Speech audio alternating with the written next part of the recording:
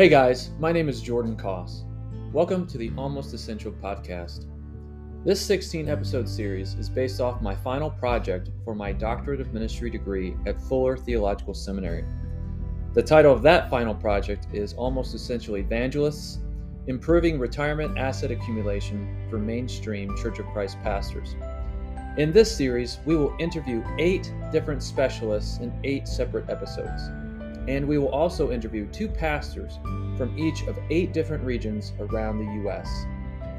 This final project was inspired by 10 years of ministry in 3 different churches of Christ from Georgia to Northern California from 2010 to 2019, as well as my time as a financial professional in training in 2020.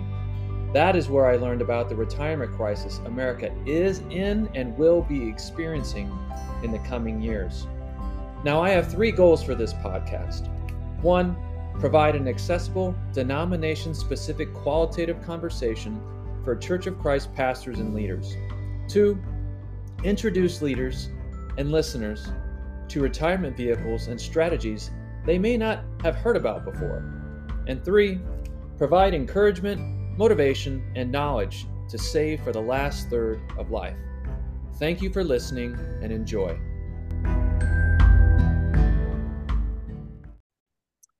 So welcome to the Almost Essential podcast. My name is Jordan Koss. I'm with Lars Coburn, my co-host, and this is, I think, episode 8 of our 16-episode series. We have a very, very special guest with us today. But first, Lars, why don't you go ahead and introduce yourself a little bit for our viewers and listeners? Yeah, so here in the kind of rainy, wet weather of the Pacific Northwest in Eugene, Oregon, and I get to serve as Director of Church Relations, University Relations in Bushnell University's Advancement Office. So trying to grow the university through raising money and telling stories. And I get to be part of some initiatives like this where we're asking some questions about, the health of pastors. And so I'm really invested in this, not just because I served for almost 8 years as a youth minister, a family pastor at a church, a local church, and I'm still involved preaching at local churches. I care about my friends in ministry, but I'm also caring about this project from a university standpoint. How can universities and education institutions help share good resources with others? So I hope this Almost Essential podcast will be a good resource for pastors and churches. Yeah, same here. And so thank you for that intro, Lars. And with us today as our special guest is Stan Granberg. Stan, why don't you go ahead and introduce yourself for those who haven't heard of you before? I'm the older guy in the bunch here, in case you can't figure that out. I grew up in the Northwest in the Seattle area and went to Harding University, and from there over to Memphis to, at that point, Harding University Graduate School of Religion, which is now Harding School of Theology. Mm-hmm. Then I went into the mission field after a few years of youth work, went to Kenya, spent 10 years church planting and leadership development in Kenya. I came back from there and finished up a degree at Fuller Theological Seminary, and then was teaching at Lubbock Christian University, Cascade College. I got my doctorate degree from the Oxford Center for Mission Studies in Oxford, England, through the Open University. And then in 2004, resigned from teaching and started Kairos Church Planting and worked in that for 15 years.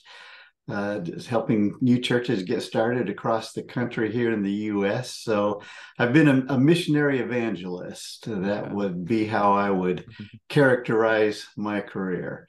Now I'm back in the Seattle area, in the very sunny and bright Seattle area at the moment, and enjoying life at the early part of retirement. That's great. I was in Seattle right before Christmas as part of the whole Southwest airline debacle. I was stuck in Seattle for about a day and a half, but was able to get out with a rental car, thankfully. My goodness. It was a beautiful view from the airport, though, of Seattle. But yeah, thankful to get out of that. That was quite the story. But I had That you. was Oh yeah, that was tough. it was tough. It was tough. But I had you as a professor, I don't know, back in the late 2000s at Harding School of Theology for, I believe the class was Global Evangelism. Yeah. So, Right, yep. right. So, yeah, awesome. Grateful that you have joined us today. First question. Let's get started here. How was just basically you're retired? You mentioned how's your retirement going, and what's been your plan in terms of funding your last sort of life as a missionary, professor, minister within Churches of Christ? Well, as Churches of Christ, there isn't really any kind of a retirement system in place, so it's all a ad hoc, do-it-yourself type Right. system. Yeah. I started thinking about retiring a long time ago. Probably people who were mentors in my life talking about it, but probably my retirement follows what a lot of guys did when I first started. We were pretty much encouraged to get out of the Social Security system. Oh, wow. And so I did, based on that advice, a little bit also because it was difficult to afford it Right. at that time of life. But with better advice from mentors, as soon as I was able to do so, I got back into it. And so that's kind of been the foundation piece. You need to have that. It's there, it's available. Uh, but I would say my most influential person, advice-wise, was my dad. Okay. And he's had some rental properties, and I'd go over and help him get them cleaned up and things. And we had some interesting stories I from bet. some of the renters that he had. But from that, I had that interest in it. And so I guess I would say that my retirement is based on the Social Security. And then we tried we tried mutual funds, never were able to make mutual funds work very well for us. The ups and downs were always, they just kind of canceled everything out. Right. We did have then, I'd say, on top of the Social Security, we had some indexed annuities and whole life policies. And so that provides that kind of that second very consistent layer. But our primary vehicle has been real estate. Okay. So I tell people I started with the cheapest drug house I could find in Portland, Oregon, and moved up from there to the next better drug house. Was a triplex, and then moved from there to into some commercial real estate, and we have I think, a very comfortable retirement from that. Okay, that's awesome. Lars, any follow-up questions to that? Yeah. So any issues with kind of getting back into Social Security, or any advice you would have to say somebody who maybe did opt out and is concerned about opting back in? What would you say to somebody who maybe has been kind of on that train for a while? Maybe they took some of that advice. I know it's not as common to hear anymore for younger ministers, but what would you maybe say to somebody who's listening who took that advice and they're thinking, maybe the ship has sailed? Any thoughts, Stan, since you had that experience? They've offered periodically windows to let people back in, and that's what I took advantage of. So I haven't paid attention to how often they do that, or what gets that tripped so it's an open window. Yeah. But boy, if a window comes open, need to take it is what I would tell people. Theologically, I don't think our background has a theological issue at all with Social Security. Okay. I think some places in our background, there's probably some of that. Coming out of Lipscomb and Harding, there may be some reluctance, but I don't feel like most people in our fellowship find that. In fact, I would say most people would say, why would you ever, Right. opt out? The other thing is, they were always saying, well, by the time you retire, there won't be any Social Security. Well, Right. it has changed definitely, and it will probably change in the future. But I doubt it's going away. So that's would be the second piece. I guess the third would be make sure you can get your 40 quarters in. As if someone's old enough where that's going to be very difficult to get the 40 quarters in, got to make sure, I'd say that Medicare is available. That's probably one of the big advantages of our Social Security system, because otherwise I just don't know what you would do on the medical insurance. Right. It's just so difficult at this point. So I guess that's my thoughts there, but I hope people would take advantage of any opportunity to get back in the system if they ever did opt out at some point. So when you say 40 quarters, that's paying into Social Security for at least 40 quarters of Right. 1 year is 4 quarters. Right. Okay. So you got to get those 10 years of work in. Gotcha. And some people, they might have some work history in their background, and get online, get your account set up so you can look and see and find out how many quarters you have, because they have it all listed out there. Yeah. And just make sure that the things come together for you. But I would just absolutely say get into it. I just don't think there's any real downsides to it, and it kind of forces us to pay into it and get that foundational piece in place for retirement when that comes to be. Yeah. Yeah. Great. And so real estate has always interested me. And I'm not yet, I haven't tried yet to get into it, but I want to. So what would you say, what piece of advice for a COC pastor is looking for some passive income to help bolster his preparation for saving for retirement? What kind of advice would you get to kind of jump into that? Well, real estate isn't a passive income piece. It's a very active, it's a very active piece. Got it. I think where I've gotten to, it's much more passive than it's ever been. But I like to tell people when they ask, so what's that like? I say, well, the first day on the job, I got bit by a Rottweiler, and it went up from there. So, I had several things that was working with for me. One, I wanted my two boys to be able to work on houses, and so we bought things that we did fixer-uppers with. We didn't do the flips that are so people think that's kind of the in thing today. Right. But I had my boys, and we were in some stable places, so we were able to move them on for 4 or 5 years, and then sell it and gain the appreciation, and then turn that over into the next one, and kind of keep moving up on it. I never really took any money from my real estate until we retired, so everything always went back into it. So it always kind of was a pot that was growing over onto the side, and I was always managing it, taking care of it. But there might be something I'd buy a birthday present for someone or something like that. But mostly everything that came with it always was turned back into it. And then that allowed us to do all the advancements on the properties that we needed to do, because we bought at the low end of things, and then got them looking good and working well, and then we're able to sell them and gain that appreciation. Of course, we were doing that mostly up here in the Northwest, where there was a good appreciation.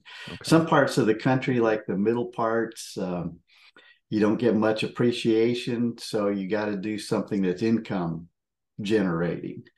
And so you got to look and see how that works. I would say it's an interest thing. It's certainly not for everybody to do. And for most ministers, it's probably a little more of an iffy, harder piece, unless you just really have an interest in it, because it takes a lot of time, and you have to have a certain emotional approach to it, because you start getting a call in the middle of the night and something's happened and you got to go take care of something, or when you're, you start becoming friends with the local law enforcement because of bad tenants. There's just some downsides to it. So you have to develop that sense of this is good and I can handle this. And if you can't, then I wouldn't get into it. Sure. But for us, it's been very good. It's been very good. It's been a real blessing to us. And we've, for the most part, we've enjoyed that ride, along the way. But we started 1997. Okay. And then retired in 2019. Got everything ready for our full retirement in 2021. We kind of finished everything out real estate wise for it. So, it's not too late. If you get 15, 20 years, it can do very well for people. Okay. All right. Great. All right. Shifting gears a little bit into one of the articles that you've written in the recent past that was published back in 2018, a case study of growth and decline, Churches of Christ from 2006 to 2016.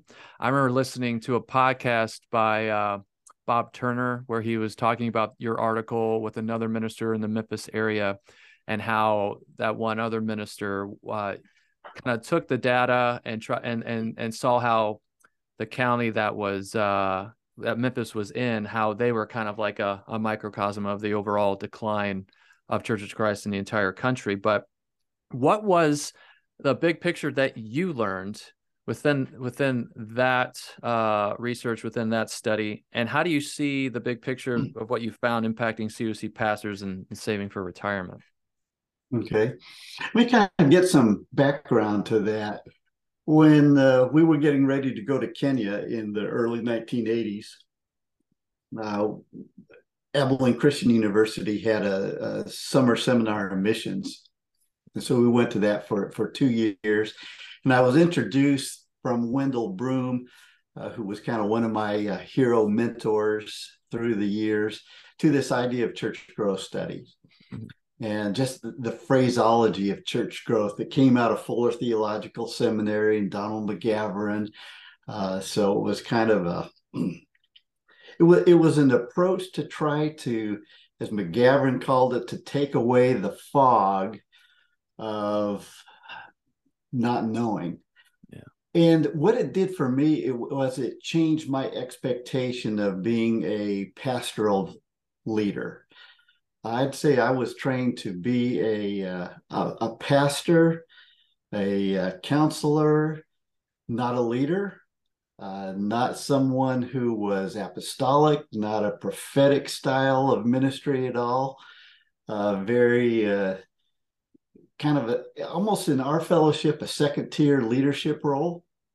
When you ask almost anyone in our congregations who are your leaders, they're going to say first their elders, and then they're going to go to their deacons, and then they'll get to their hired hand ministers. Yeah. And I think that's been a bit of a crippling piece for us. And we've promoted it through our schools and through our university education processes. So our very apostolic, dynamic, prophetic leaders, they've tended to go somewhere else. So that gave me a different mindset. When we went to Kenya, we were starting something from scratch, and we thought, we're getting a big investment in this. So what's the return on investment for the kingdom going to be? And every year we would do those church growth studies to see what's going on. How are we doing? Are we doing well? Are we making progress? What are the issues? How do we make plans for the future and set goals and objectives for the future? I don't hear that very often from many of our churches at all. So I'm sure we'll talk about my book, Empty Church, but most of our church leadership is based on maintenance and not missional. And that church growth study moved me to a missional mindset. So it gave me the tools, gave me the background. When we left in 1983 for Kenya, our fellowship was at its high. It was dynamic. It felt like the world was its oyster. We could do anything, go anywhere. Yeah. Money was pretty free. Churches were building buildings. They were building bigger buildings. They were adding on to their buildings. When we came back, it had been a shift. And that shift was only intuited by most people in the mid 1990s. It was kind of intuited, but no one really saw anything of danger on the sight lines. So as I got into our education system, and I had a lot of students who could do research, on the ground, particularly when I got up to Cascade in Portland, Oregon. I had my students in a class or two. Well, actually, it was a class that was a repeating class. So about every year, I'd have about 8 or 10 students that were doing church growth studies on their churches, mostly from Washington, Oregon, Idaho, California, some from Alaska. I ended up with almost 150 studies of local congregations. And every one of those studies, except for 2, it was here was our growth until about 1980 to 90, and then it started down. And by the time, this was in the early 2000s, they were maybe half their size and still not seeing any danger signs. But when I put all that together, in the Northwestern states, Churches of Christ had already peaked and had lost about 20% of the bulk of our members and adherents by 2000. And so that began for me to set the alarm bells off.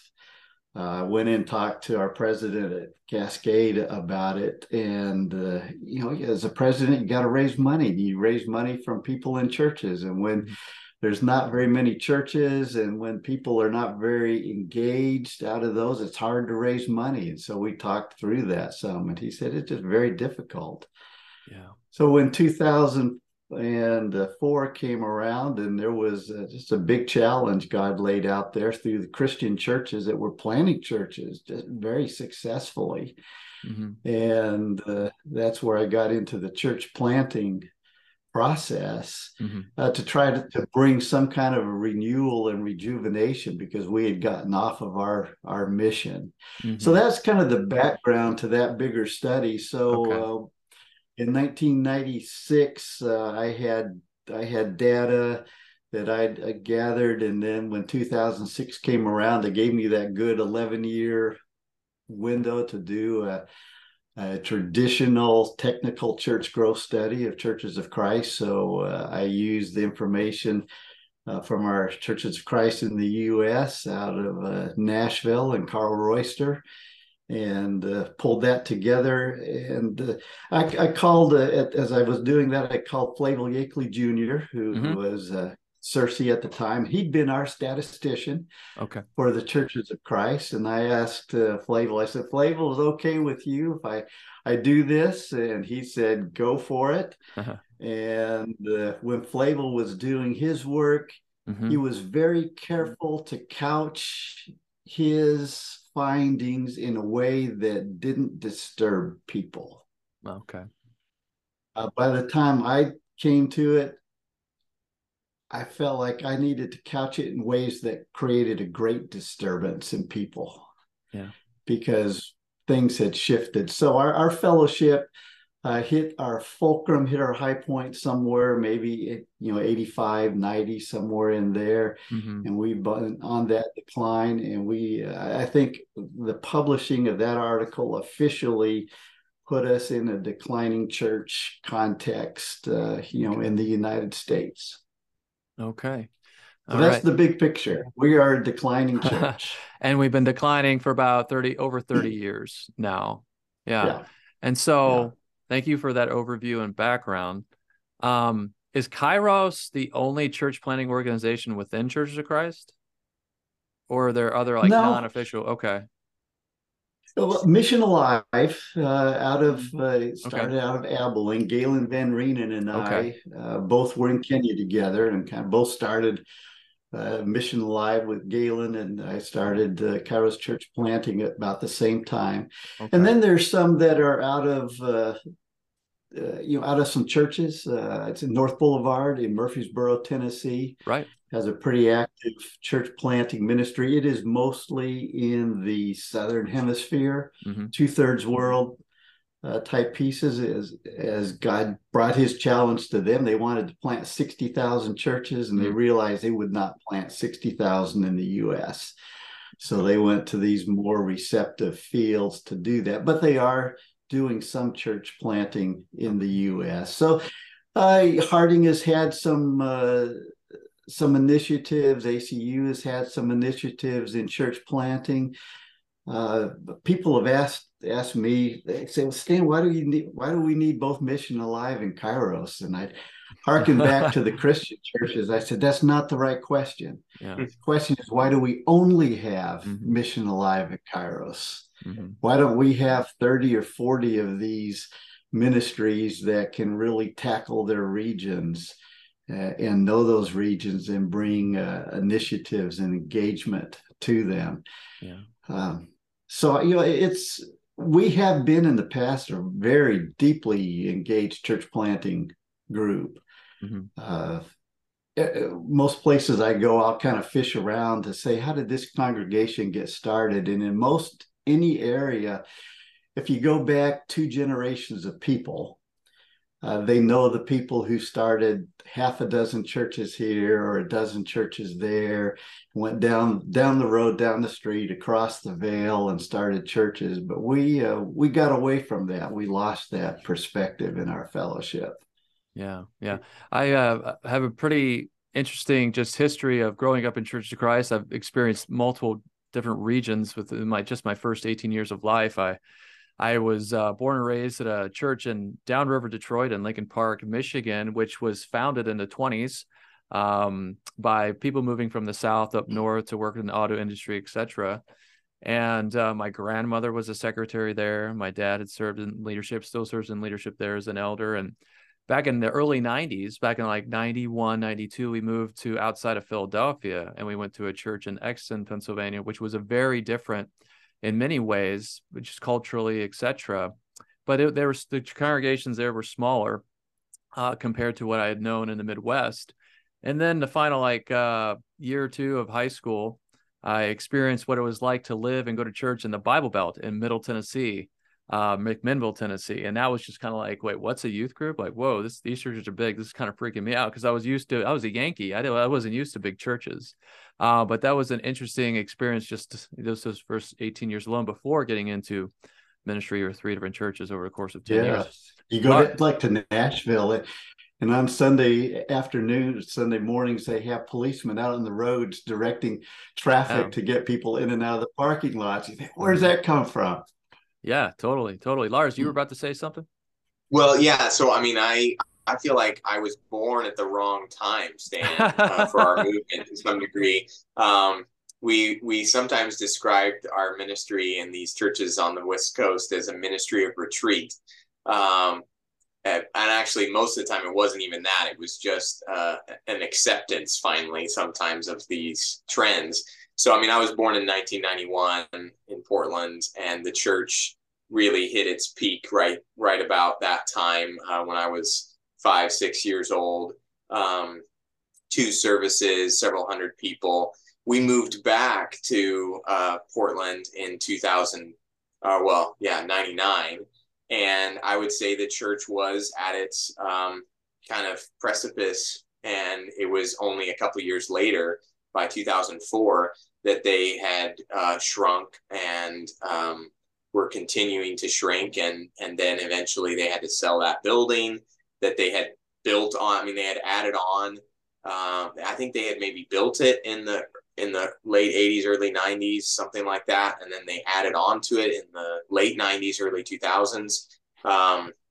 And, so my memory of that church, which I thought was kind of one of the larger ones in Portland, There's still one or two that are big, but for the most part, it used to be we'd get together with the 7 or 8 large churches in the Portland metro area and had these big events together and a worship service once a year all together down at the convention center.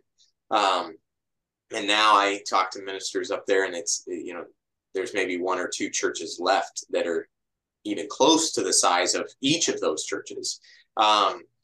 And the same could be true about the churches I served in Southern California. Canyon View Church of Christ in San Diego was a merger of 2 churches in the early 90s, about 91, I think, and Pacific Beach Congregation in Claremont. And they hit their zenith as they added on to their building with a multipurpose room that then was supposed to be have a sanctuary added on overlooking the canyon. And that project never got off the ground. And I think it was 2005 that they went from their their peak 500, 600 to a slow decline. And by the time I left there, it was smaller than 250. So I don't know where they're at right now, but when I visited again, they were one of the largest. We jokingly called them the Helms Deep of Churches of Christ in San Diego. So if the Church of Christ at 250 is the largest one in San Diego County, this huge county now, and Portland, I can think of a church of 3 or 4, maybe 400 now, is the largest church there in Tigard, in this large metropolitan area of Portland. What can we do in these churches, in your mind? Is it smaller mini churches, and just not trying to get back to what we had at the zenith, kind of, or are there things that some of these churches who maybe still have the size, are there things you would recommend that they can do? And then we'll continue on to the retirement questions. But before we move on from that, I'd be curious if you have some thoughts for those churches that are kind of hanging on, that maybe are the Helms Deep, if you like the Lord of the Rings analogy, where people are fleeing, if you will, from the dying churches, and they're coming to kind of the last one that's the refuge place. Okay. I think there's some great examples of some churches that have made a transition out of the 20th century and into the 21st century. And I think that's what we've got to work with, realize that there's a major transition that has to take place. And that is difficult. Northwest Church here in Seattle, which is the flagship Church of Christ, and they would probably not fully style themselves as a Church of Christ anymore. They merged with the Christian church, so it's very much a Stone Campbell, but you won't even very much hear Christian church stuff. But the DNA is Church of Christ, Christian Church, Stone Campbell. They made a very deliberate move out of an older building into a place that was a 10 fitness center that they renovated. But it wasn't the renovation of place, it was the renovation of mindset that they underwent. And they realized they had to become a 21st century church. And so they did that. And there are stories of that. New Vintage down in San Diego is a new church plant that Tim Spivey planted several years ago. They're a 21st century church. Luminous City is a church plant in San Diego that's going to be a good 21st century church. There are other churches that have made that move. And so I'd say the basic move is to move out of that maintenance mindset to a missional mindset. We got to get back to why do we exist and let that begin to guide us. And the questions that we need to ask are going to come from the people who we're going to find along the way, that God is going to bring to us from the harvest field. And then they're going to bring the questions that we need to start answering. And that it may sound a bit simplistic, but I think that's exactly where God has put the resources for us in his harvest, is those new people who will guide us to do the things, to be able to engage the culture around us, and churches that aren't able to do that, they will close. So that there's just no doubt that timing might be the issue on it, but churches that can't make that shift from maintenance to missional, they will close sooner than later. And that's what they have to do. It's in our blood. It's available to us, but it's going to take some real courageous leadership. Mm-hmm. And I see a number of bright spots around us for that. But we're going to have to recreate a new fellowship out of our old fellowship that starts in the 21st century and then moves into the 22nd, when that finally gets here. Okay, great. So let's go on to question 3, and then I'll ask the retirement question, just based upon overall big picture of the future of Churches of Christ. In your article with Tim Woodruff of Interim Ministry Partners, Churches of Christ in 2050, which you can find for free online at their website, Interim Ministry Partners, you project a probable 30-year horizon for Churches of Christ. What was that horizon, and what impact does it have on our subject today of COC pastors and them preparing financially for retirement?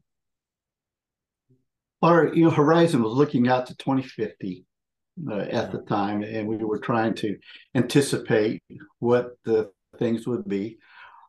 And so we put out 2 lines. One was kind of taking a straight line, the losses that have been documented over the last 10 years that I brought out in my 2006 study. And if we took those, we would be, about half the size in numbers of churches and of members.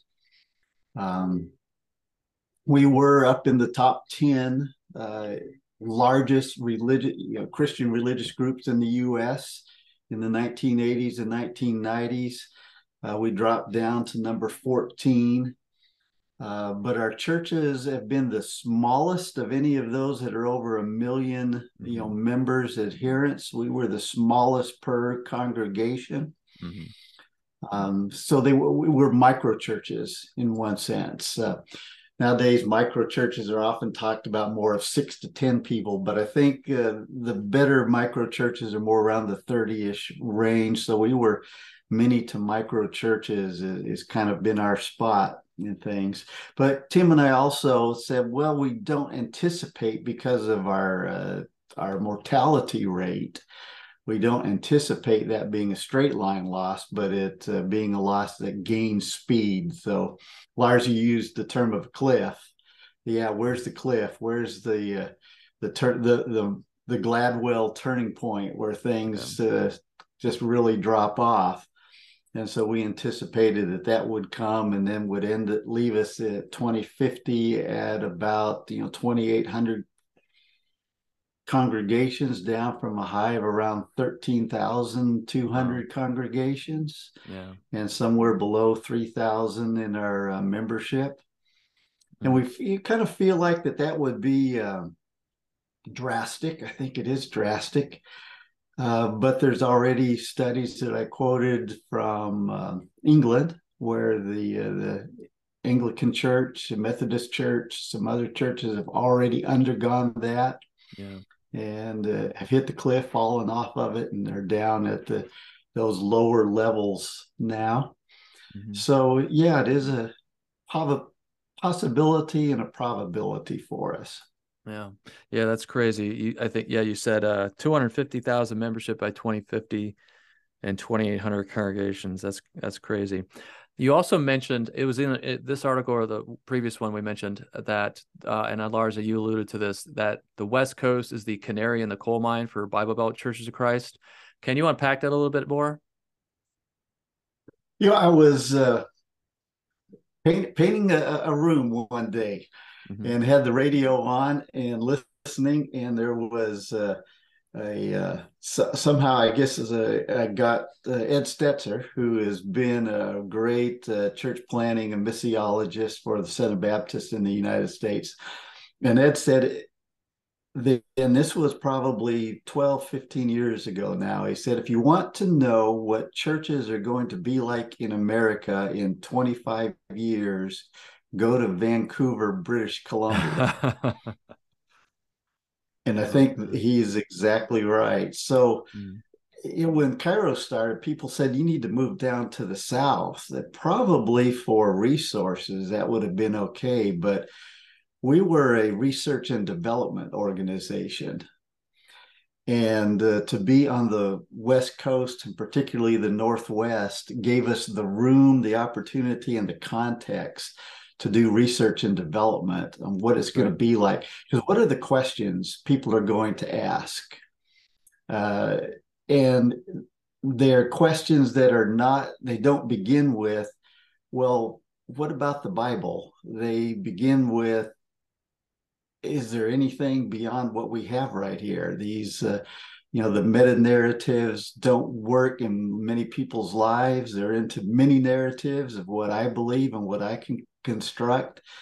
And that's where church planners have been working with that kind of new set of questions, new set of answers that have to be given to them.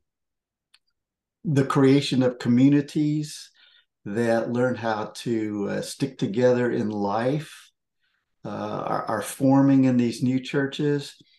They're learning to not fear culture around us and set up a lot of barriers to keep it out, but they are embracing the challenge of the cultures. So I'd say, having lived and worshiped in both contexts, the Southern context, Jonesboro, Arkansas, most recently, which had the nomenclature to it as the most church city in America. I don't know if it is, but that's what they said. It's certainly very highly churched. But even there, I heard those same questions beginning to be asked. And so it moves us to that very missional mindset of how do we engage the culture around us, don't get caught up in it so that it swallows us, which it does. I've seen that in multiple churches up here. It just swallowed the churches. They lost faith in Jesus. They lost faith in God as a dynamic entity in life, lost their trust in Scripture as being any kind of a divine guide for people, and lost their way. So we're going to have to be tougher skinned than we've been with the culture around us. I really, appreciate Redeemer Presbyterian Church in New York and how they have embraced that and modeled that. Tim Keller's church. Tim Keller, church. Yeah. Awesome. I think Tim has been the best apologist for us in these last 25 years. Yeah, I remember I've read some of his stuff and listened to a bunch of his stuff on YouTube. And I remember one of those, it was how he has read The Secular Age by Charles Taylor 10 times. Cause that's, if you want to know what it's like to try to do ministry in our culture, that's a good picture to help, at least that he helped him figure out how to do ministry in Manhattan. And a lot of my time in my DMin studies at Fuller has been writing papers in light of the literature that based upon Taylor's picture of the age of authenticity and the secular age. It's helped me out tremendously as well. Yeah. Yeah, I can think of a bunch of books on my bookshelf over here that are related to this discussion. Missional churches, some of the things you talked about earlier, for sure.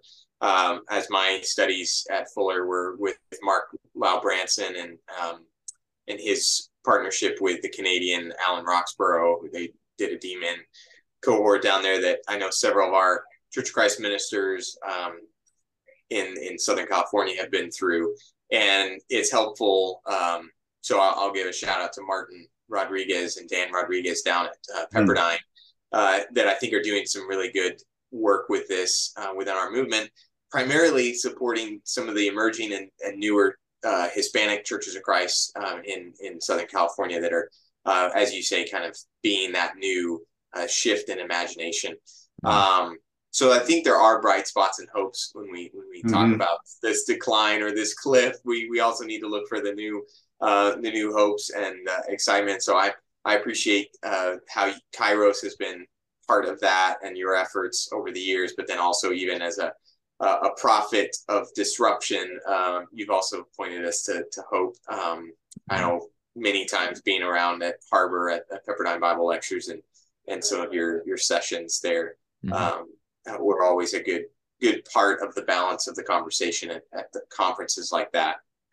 I'd be curious to know what your thoughts are as Churches of Christ compare to other movements that are similar to us. So have you interacted with people outside of just the Restoration movement, not just the Christian churches, but other denominations, like you mentioned, Ed Stetzer and stuff like that, with some of these others? How are we doing in relationship to those other movements that might be kind of, I mean, we're evangelical adjacent, I think, so I'm not sure we fit that perfectly, but they might be the closest thing we fit to.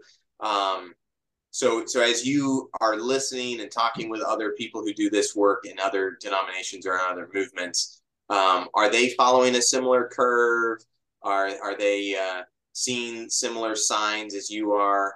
Or are we kind of a little bit more unique since, as you mentioned, we're kind of the smaller micro church almost situations? Well, it seems like every denomination is seeing the same thing. We are becoming very much, a post-Christian culture in the U.S. We're not nearly as far down, not nearly as sarcastically skeptical as European, culture is. I spent a number of years going over for 6 to 8 weeks at a time to Oxford. And so getting a sense of it there. But there you see the Alpha course. That's just been phenomenal. It's been one of my love childs, the Alpha course. It's been phenomenal through my ministry and the use of it. But here in the States, almost every denomination is feeling it, is seeing it. So, the mainline stream, they went through it in the 1970s, 80s, and 90s.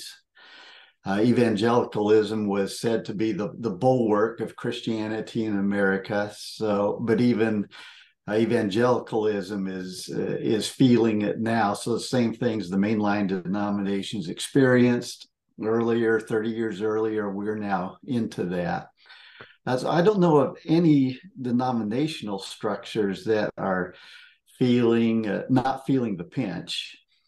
Okay. But where I didn't work so much with the denominational structures as networks and affiliations that were substrata within those. So the PCEA, Presbyterian Church, Evangelical Free Church, and other streams, they had networks and affiliations in them. And they crossed lines sometimes. And those were the ones that were like with Kairos, they were the research and development people. They were the ones that were trying new things, because you can do that in a new church. You can try new things next week. Doesn't take next year to get to a decision. You can do it next week. And I think all of them experienced a lot of goodness and have provided opportunities for their fellowships to see hope and to learn some new habits and new ways of approaching their ministries. So that those were the ones that I've worked with, and I've seen some that have just done phenomenally. I'm thinking Gary Rohrmeyer up in the Midwest, and his group, they planted 500 churches in about 25 years through the last part of last century and beginning of this century. Just done a great work with it. Tom Niebel, another writer in the church growth world, been part of that. So there's been some good pieces, but overall, we're going to see smaller churches. The mega churches are still going to be around. Okay. There was Tom Rainer had a podcast a while back where he said we're going to have to reassess our metric for sizes. And he said from now on, we're going to have to say a large church is 200. That's a large church. If you go to, where did I recently just see this? Oksana. Great group, working with churches, doing a lot of good coaching. Will Mancini's group, right? Will Mancini's group that he formed, and he's gone on to other things, but Okay. that's his group. But if you look at their scale, their small church is 200. Okay. Their next size up is 500 to 750. I think that they're working with the real small end of the tail of church sizes. Mm. And eventually they're going to have to work down the scale. So we're going to work with smaller churches. We're going to have more bivocational and trivocational ministers. Churches with multiple staffs churches will still have them, but again, they'll be bivocational, trivocational Okay. ministry. And our financial resources are going to be more focused at that point. I don't know quite what's going to happen with buildings at this point. You go like to Asia, and not a lot of church buildings, so they're in rented space. International Churches of Christ, Boston movement, they were kind of, for us, they were the ones who were pioneering. How do you work out of rented spaces? So I'd say some churches that have buildings are going to, like the Northwest Church, go to a 7-day-a-week model of how do we be as they say, a place for the community in which a church meets. There's another one in Indianapolis. That's the same thing. They sold their building, their traditional building. They bought a warehouse. They redid it. It's now a child care center and all sorts of other things they have going in it. But they had to reformulate. We're not a church that invites people to it. We're a place where our community finds a home, and the church is part of that community. Yeah. So we're going to be more community embedded. So I'd say neighborhood style churches of around 70 to 125 are going to become much more normative. We're going to be much more focused on what's going on in our smaller neighborhood areas. And we'll have to find ways to create those networks and affiliations to get that broader geographic sense and that broader sense of identity of who we are. Okay. So those are just some of the things I see coming down the pike for the future. Yeah. And so kind of going back to what Lars said about you being a prophet of disruption, the 5 factors that you mentioned in that article showing the 30-year horizon, the 2050 for Churches of Christ, you said, number one, the graying of the flock, older members of Churches of Christ are just simply dying, kind of creating a tsunami, if you will. And that tsunami is given speed and height by losing younger generational cohorts. They're just not staying at these churches because it seems they're geared more towards those older generations. Lack of evangelism, not bringing other people to Christ. We've already mentioned number 4, the failure to plant new churches. And number 5, you've touched on this already, polity model problems with the ecclesiological ideal of exclusive elder-led congregations, which I think out of the 5, that would be the most disruptive and perhaps nerve-striking for people in Church of Christ, which that's like the bread and butter, ecclesiological teaching in Church of Christ. It seems it has been since Alexander Campbell. And so how would you speak to somebody like my father, who's an elder at a church in Downriver, Detroit, who it was founded in the early part of the 20th century. They've kind of hit that plateau / decline. What would you have to say to him in light of our discussion today? Probably start with gifts in ministry. It was pretty powerful at Fuller in the 80s and 90s, the idea of gifts in ministries. But I think there's a very fertile ground in there for us to plow and to gain from. So, with elders, we have said our local elders who are born and bred in one context and whose only experiences in that one context are going to hire their expertise from outside, but they can fire that expertise at any moment, at any time. Yeah. If someone doesn't like it, they can, the preacher gets fired. I've often said on the chessboard, the only movable piece is the minister. So when anything starts going wrong, it's the minister who moves, because the elders and deacons, that's their home. That's where they live. And no one's going to fire them because they're going to stay around there. So we've got to move to the idea of gifts and ministries. And there's something in our elder polity model that you take dynamic men, very successful in their business life, very entrepreneurial in their business life, able to make decisions, to assess what needs to be done, and to do those well. When they get into around the elder table, they kind of all get the same sickness. And we've kind of democratized to the lowest link, to the weakest link element. I've seen so many elderships that are just bound by the weakest link, and the weakest link is usually the most fearful person in the room.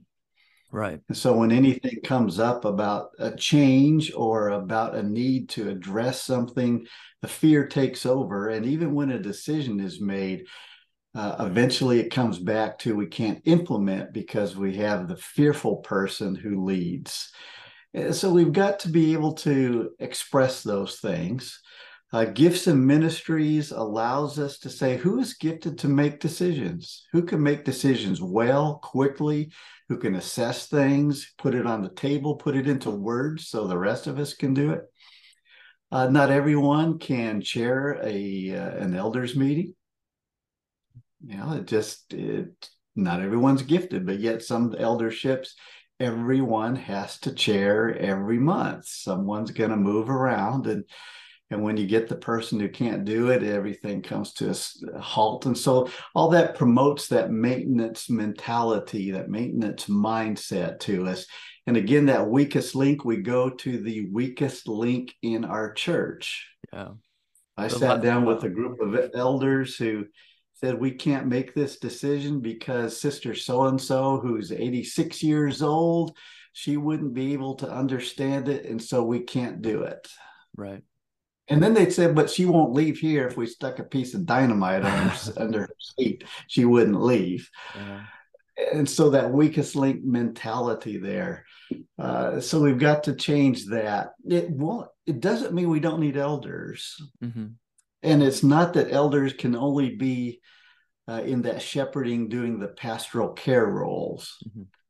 But it means by giftedness, we allow people with the gifts that we need to carry out those gifts and to recognize them. Our ministers, we've gone 75 years in our universities training pastoral care ministers. It's going to be really hard to change the model, but we've got to move to a more apostolic prophetic model than a teacher preacher model. Okay. I know a lot of preachers, they want to preach good sermons on Sunday morning, but they don't have a clue how to lead people. Maybe we connect them with MBA, and instead of separating ourselves out into graduate schools of theological education, maybe we go and join up with some business people and learn how to lead, learn how to make plans, learn how to figure out what needs to happen. So we're going to have to make a shift in our ministers, and that's going to, I think, would attract some good ministers for us who right now go, I have a good friend.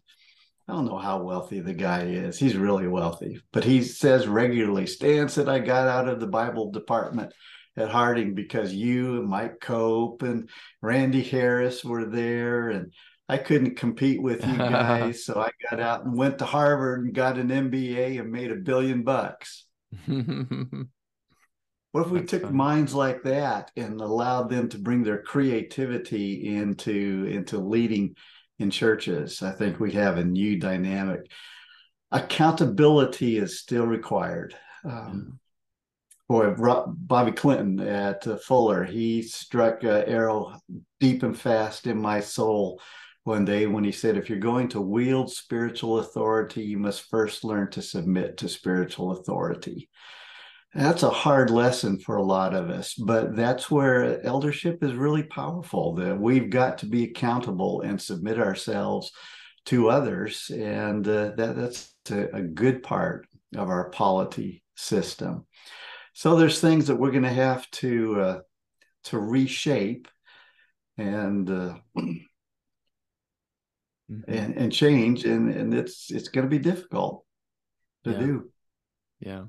I guess the one thing that just in my 10 years of ministry in 3 different churches in Georgia, Central Valley, California, and here in the South Bay is just seeing the problem of kind of a vision, strategy, values, and like, okay, what are we actually trying to accomplish? There was a total lack of all that clarity. And so that became a very big passion of mine, to the point of taking Will Mancini's class at Fuller on visioning. And that was an awesome experience. And but I just saw in 10 years with those 3 different churches in my own home congregation, the deep need to go through that tough process of, trotting through that tough, lengthy process. That's not easy. It's hard for churches to do. I was part of 1 or 2 that tried to do that, and it didn't go well. And so, yeah, I mean, how would you advise leadership then to go through that process of revisioning, trying to figure out a pathway forward that they'll come up with something useful and to implement? Mm-hmm. Well, I tried to do that in my book, Empty Church. Oh, okay. The full title is Empty Church: Why People Don't Come and What to Do About It. Yeah. Because that's what churches are facing. I try to help them to learn from the people around them, to learn from their neighborhoods. So as I do church consulting, I'll do it on an 18-month process, and we use a simple in, out, up. Comes from 3DM, Mike Breen, Alex Absalom, a couple of names that have been associated with 3DM. And they use missional communities as kind of their big piece. But the idea is you need to find your neighborhood or your network that becomes your people, that you're going to claim them in the name of Jesus, and you're going to serve that group of people. So most churches are in the neighborhood, so that's an easy one for them to get to. So we start looking at their neighborhood and trying to learn their neighborhood and help them to ask the questions that their neighbors are asking, instead of the demands they had. One of the churches I'm working with right now, one of their elders met someone from their neighborhood at the edge of the church parking lot. She said, I have never been inside your building. As long as we've lived here and you've been here, I've never been inside. And he didn't know how to do that. And as we were coaching, I said, that would be a great time to say, well, let me give you a tour. Mm-hmm. He just stopped and he said, I never thought of that. And so the people that are out there are going to lead us to those kinds of questions, and they begin to help us see ourselves from an external perspective. Most churches think they're very friendly, but you get someone who's brand new from outside, it doesn't feel that way to them. But when we start making those friends and they start coming with us and we hear their perspective, all of a sudden it raises new questions. It helps us to give new frames of vocabulary and experiences, so that we are now going like this instead of like this, because so many of our churches now and their culture around us are just not meeting. We want to get together and meet them.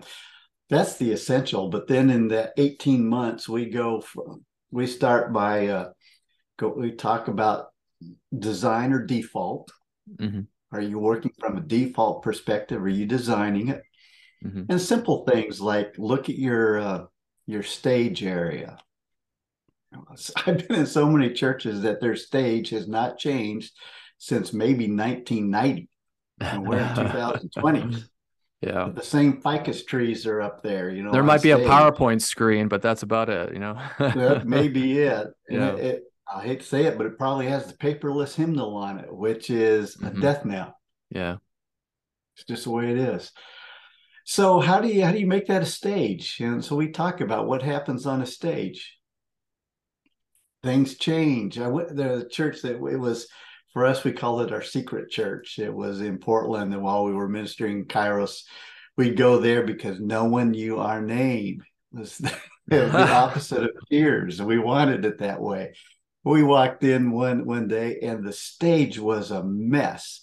It had old tires and boxes and just pieces of wood and chain link fence and junk on it.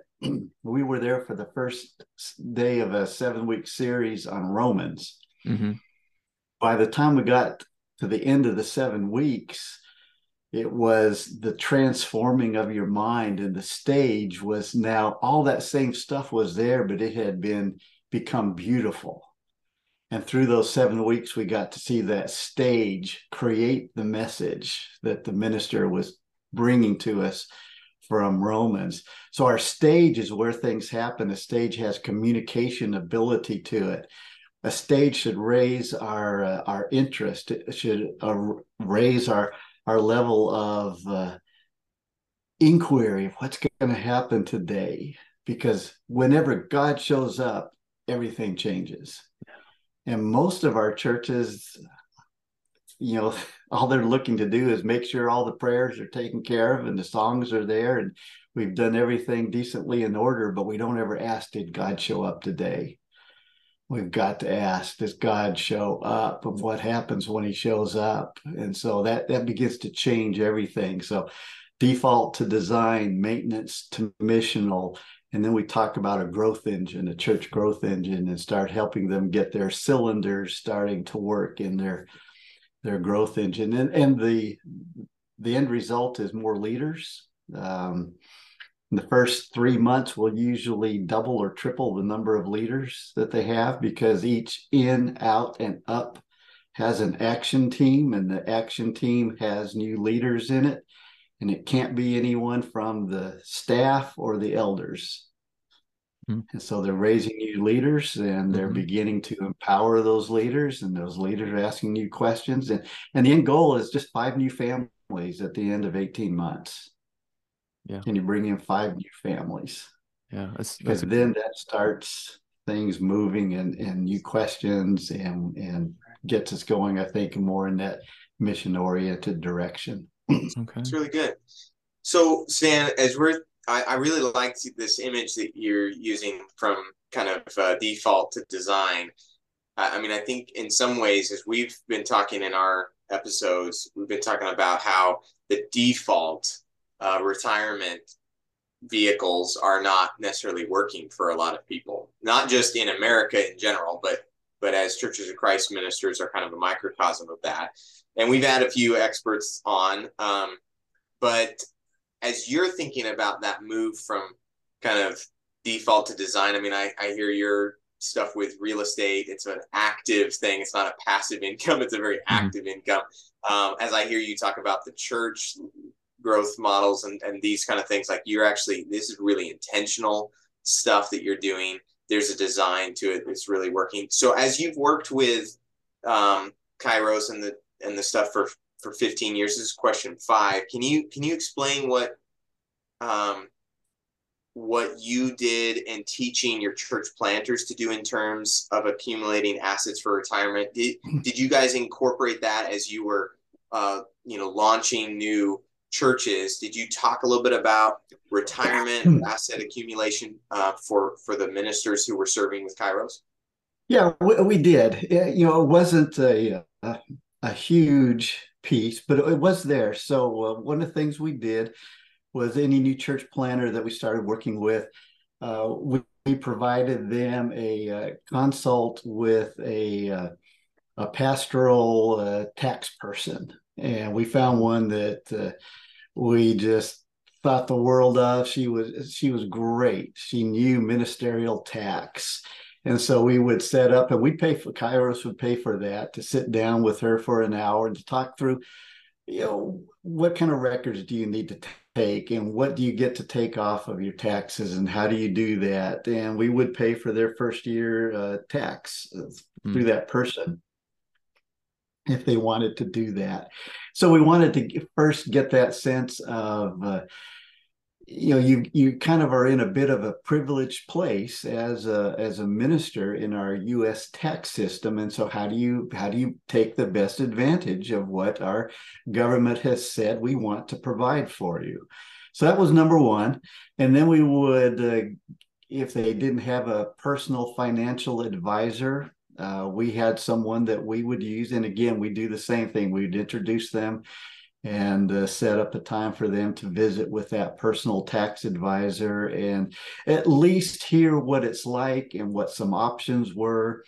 They were under no obligation to go with this person for any of the services. But we always encourage them, wherever you're at, find that person that you trust, that speaks your language, who can help you with your personal finances. So those were the two things that we built into our system for thinking about retirement. Mm-hmm. We didn't go much further than that, but that's probably further than a lot of churches go to. Yeah. We weren't able to provide any assets or contributions or anything that we would have loved to do that, but we didn't have those kinds of finances. But we did talk with them then about how you've got to build people in your church and in your support team who really had your best interest in heart. So as they went out to get their support, we use Support Raising Solutions as a model, a great program to help them. We didn't want them to go out and say, well, I've got 70% of my salary, so I'm okay. And we said, no, you're not okay until you got 100%.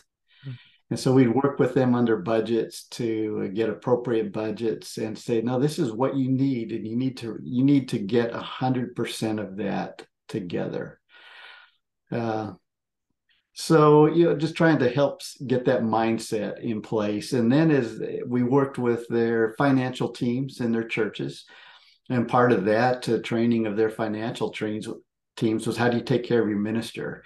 And how do you know when your minister is telling you really what's going on and when they're not really telling you what's going on? Yeah. So how do you build up your support as a new church, for your minister? So that's about as far as we took it, but we tried to set those foundations into place for them. Got it. That's good. That's good. As we wind down this conversation, like 10-ish minutes left or so, you were also the vice chairman for an organization called Heritage 21 Foundation. Can you explain what Heritage 21 is to those who aren't aware of it yet? First off, and then I'll follow up with another question. Okay. Yeah, Heritage 21, it came out of our work in starting new churches. And we saw some churches make some of the most horrible mistakes at the end of their life. When they would close, mm-hmm.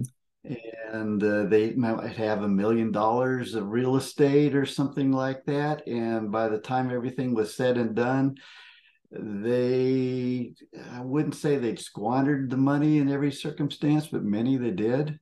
Okay. And we thought, how can we rescue those resources that God has already given our fellowship for new kingdom work and growth? Mm-hmm. And so as we've been doing that, we realized that when churches get down below 50 in their numbers and they're older, don't have those young people in, what happens is they start losing their leadership, and then they start losing their ability to make decisions that are good decisions. So Heritage 21 is here to, number one, help churches with assessment and to decide where are they at in their life cycle, a church life cycle. Churches have a life cycle like a human does. Most churches tend to live about as long as human beings do, which makes sense when a church starts to serve the generation that they are starting in. That's right. What they're designed to do. And by the time you get to grandparents and great-grandparents, they're not serving those generations anymore, those new ones. So that's why we need new churches.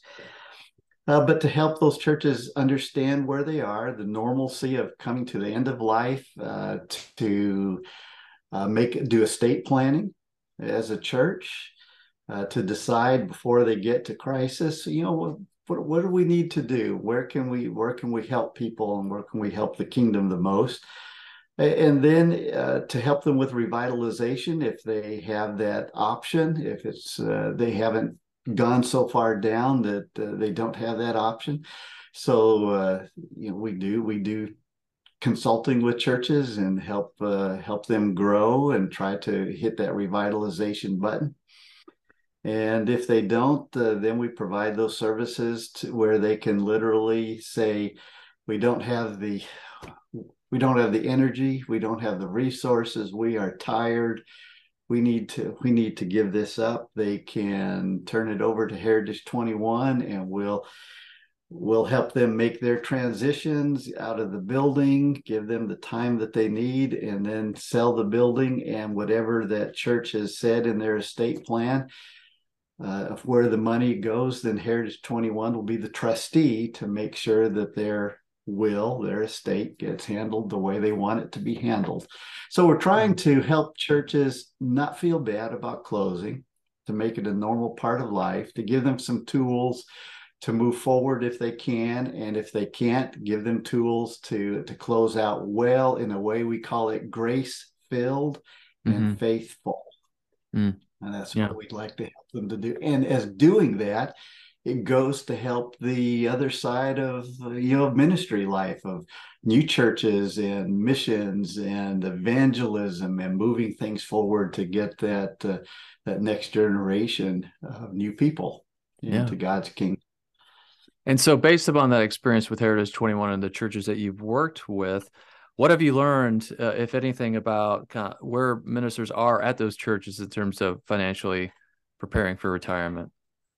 Yeah, most of the ministers in those churches, if they still have any, they're coming in, so they become the safety net for people who have already retired out of their ministry. Okay. So they get $150, $200 a week to supplement their income. That's generally what we find at that stage. Got it. Okay, that makes sense. Yeah, I know. It's interesting living in the South Bay, not being far away from Santa Cruz. Santa Cruz is on the coast. You probably heard of it recently in the news about from all the atmospheric rivers kind of really pounding all those oceanside towns. Santa Cruz is known for being like Portland, weird, right? And yet the churches, especially Churches of Christ in Santa Cruz, are very, very conservative, and they're very small. And, I tried to get some of that kind of income by helping them out preaching. And yet somebody like me who goes to Fuller, and doesn't adhere to some of the basic, very conservative Church of Christ tenets of, let's say, women's roles and instrumental music, they're unwilling to, bring me in to speak. And so I just found that to be very, very, very interesting, at least on the West Coast. Growing up back East, you think everybody thinks and assumes California is liberal, but California has some very, very conservative pockets, Central Valley, and even in where you don't even think they would be, we're on the coast. San Jose. And so Santa Cruz, at least that one I'm aware of in Santa Cruz, is kind of like what you were talking about there. It's for those guys who have already retired to come in and speak. And they actually, from what I learned, that they bring in somebody all the way from the Central Valley who wasn't even, I think, a minister in order to preach for them. And that's kind of a shame, because there's a lot of others who could help them out to a lot closer. But in terms of wrapping up this conversation,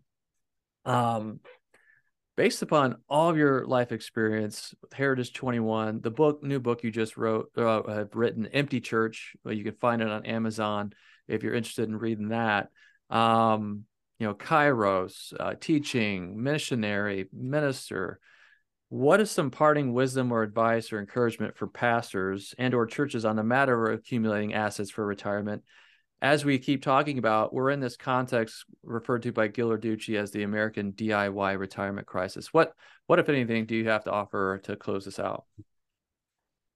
Well, I wish there was more, I could say about the DIY, but that's where it is. So I think number one, and I did this at church that I retired out of as executive minister in Arkansas. I sat down with the younger staff and we went through this. So number one, you've got to do it yourself.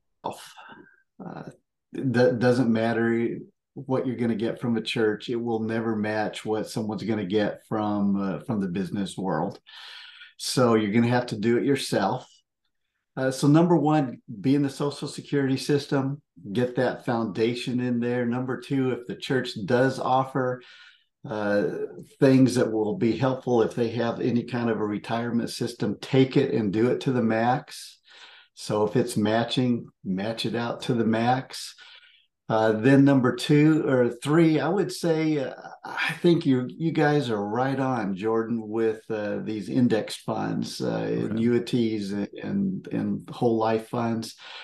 That you may not get the big score out of it, but you've got something that is going to take what you put into it, will make it grow, and will give you a very certain income. That might, between those, you might get to 50% of your income that you'd want to have. I don't think anymore. I don't see how anyone will be able to save their way in retirement anymore. So you have to invest your way into retirement. Okay. So that's why I think that third piece, it becomes a type of investment vehicle that most ministers could do. Okay. It takes a lot of discipline to do it, but I think most people could. For us, we put $14,000 a year for 10 years into one. And it took a lot. Yeah. But we had been paying that through to universities, and so we just switched the money over to that retirement vehicle when our last child graduated from university. So we just kept it up and kept going with that. And then find the way that you can. How can you invest? What fits your level of ability? And you call it risk, but it's not risk as much as it is management, your ability of management. So we chose real estate because that's what I was familiar with and what I felt comfortable with, and what through my experience I saw as being the most advantageous to us.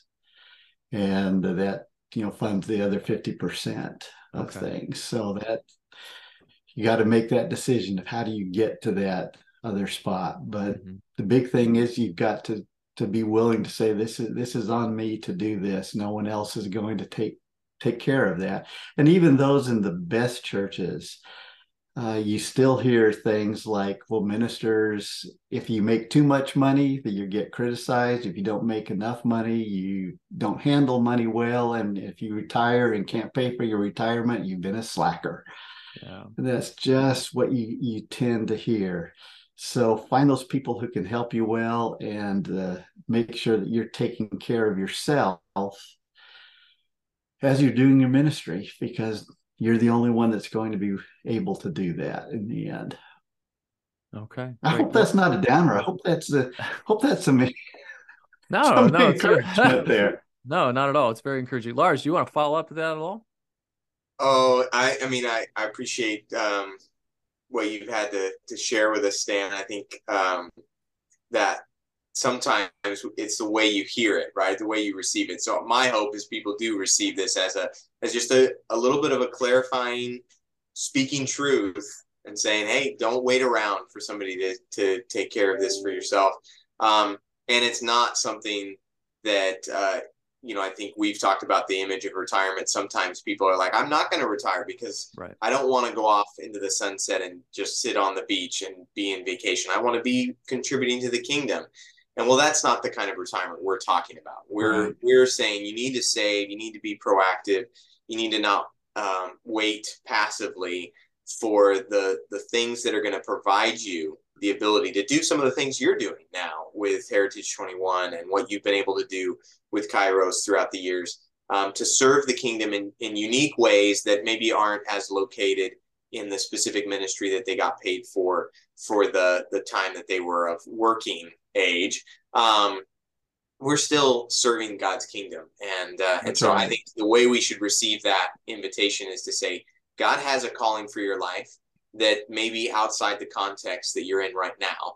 And he's inviting you to join in that in a very active way, to pursue that in a really active way. So, I think that's the way I received it. I think that's an important message. There are always people who are going to be, if you can find those 2 or 3 people who can be great financial mentors for you, grab hold of them and make a team of them on your behalf, because it will bless them and it'll bless you to do that. And that can be a very powerful piece in your life.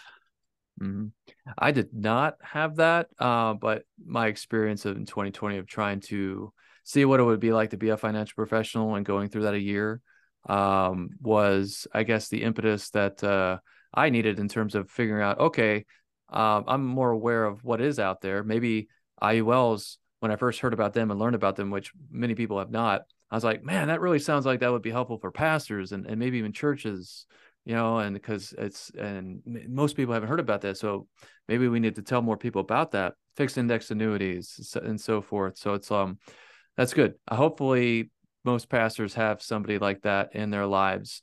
If not already, they need to, like you said, need to seek one out and not wait to see if anybody might find them. Again, I would encourage people to get a team. I love threes.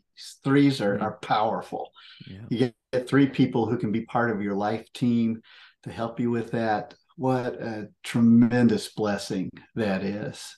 Just very, very, very powerful for you. Yeah, that's great. That's great. Well, Stan, thank you very much for being a part of this podcast episode today. Again, your book, Empty Church, it just came out, right, this year? It came out last year, 2022. Okay. It's available on Amazon and Barnes & Noble.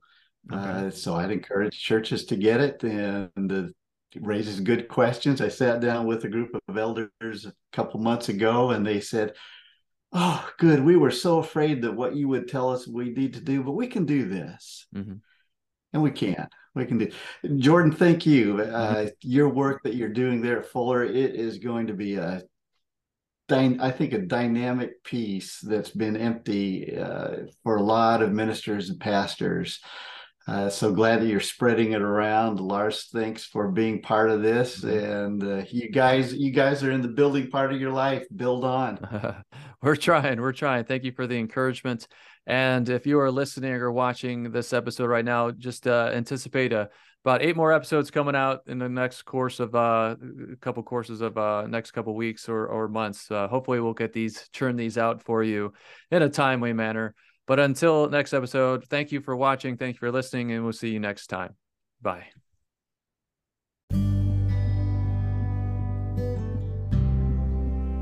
Once again, thank you for listening. We hope you enjoyed this episode of the Almost Essential podcast. If you like what you heard and you want to reach out, you can connect with me, Jordan Koss, on Facebook or Instagram. We hope this series is a valuable resource for you, pastor or otherwise. And remember, you are not almost essential. Your role and service in the church is essential, as well as saving for retirement within your holy vocation and calling.